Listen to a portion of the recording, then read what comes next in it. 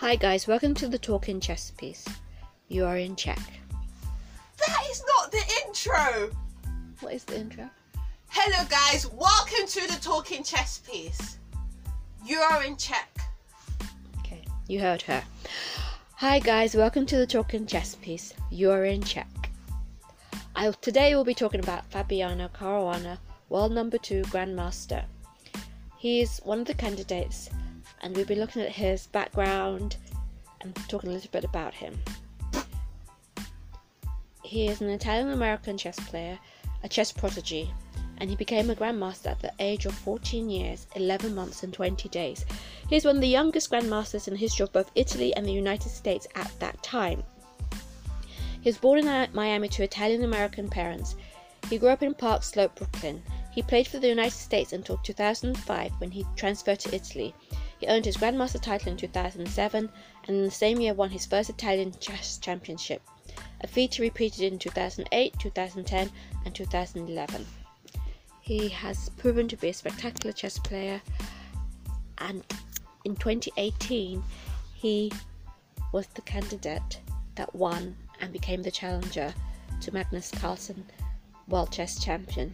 It was a spectacular feat of impressive play by both of them. Fabi showed the wonderfulness of AI, artificial intelligence, how it can totally transform a chess player's abilities and how they play. He showed himself to be part human, part machine, and it was spectacular.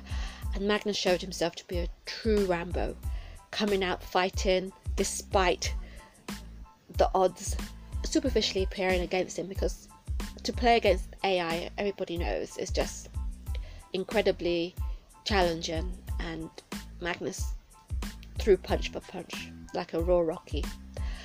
And even though Fabi stood standing, there were times when he could see he would have gone down, but he didn't, and we got draw after draw after draw. But it wasn't the usual sorts of draws, it was the spectacular sorts of draws where it's like, wow, because we could see Fabi's influenced by the AI, and we could see Magnus's total intuition, total raw energy, fighting at times for his life on one level.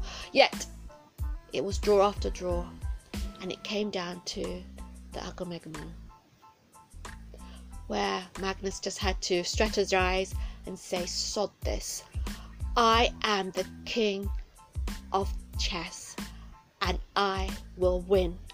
And Carlsen just said to himself, this is a nonsense, the guy's prepared, and maybe on one level he's out-prepared me, but I am still the better player, and if I have to prove it on another level, I will prove it. And Carlsen proved it when he went to sudden death and he just kicked ass, and it totally threw Fabi, because he had been prepared to beat Carlsen just on the games. It didn't really occur to him that he wouldn't beat Magnus, because he had prepared incredibly well. His preparation was more than outstanding. It was marvelous, spectacular. So how can you not win when you've done everything you need to do to win? He did what all people do when they don't get what they want. He underestimated Carlsen's determination and Carlsen's skill. And that was why Carlsen was able to keep his crown. It was spectacular, dramatic, exciting championship. We can only hope that the next championship will be just as amazing. And to find out if it will be, we need to get through this candidacies, and we have 8-9 amazing players determined to be the challenger. The reason why we have a 9th is because there was a little story, and I will go into that at a later podcast. So please keep listening, and I will bring you the most interesting stories about each candidate.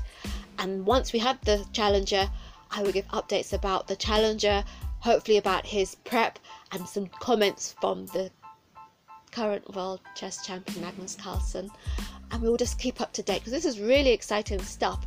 It's been exciting really since March, when we weren't even sure if there would be a candidate, but from March all the way down to November, and it's back. Chess history is really at its best right now. We've had an incredible online chess tour by Magnus Carlsen, which has been really good. We've had some great legends come out and play. We've had Anatoly Karpov, we've had Garry Kasparov, we've had so many legends, and we'll go on about them as well. And we've had Judith Polgard come out, one of the strongest women players of all time, if not the strongest woman player in chess. She's spectacular, not just as a player, but also a brilliant commentator. I absolutely enjoyed listening to her when she commentated on the Magnus Carlsen chess tour, and I learned so much about chess. She's not just a brilliant player, she's a great coach, a great commentator. She's so instructive.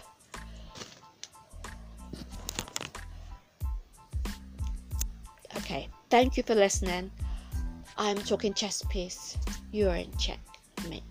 Thank you.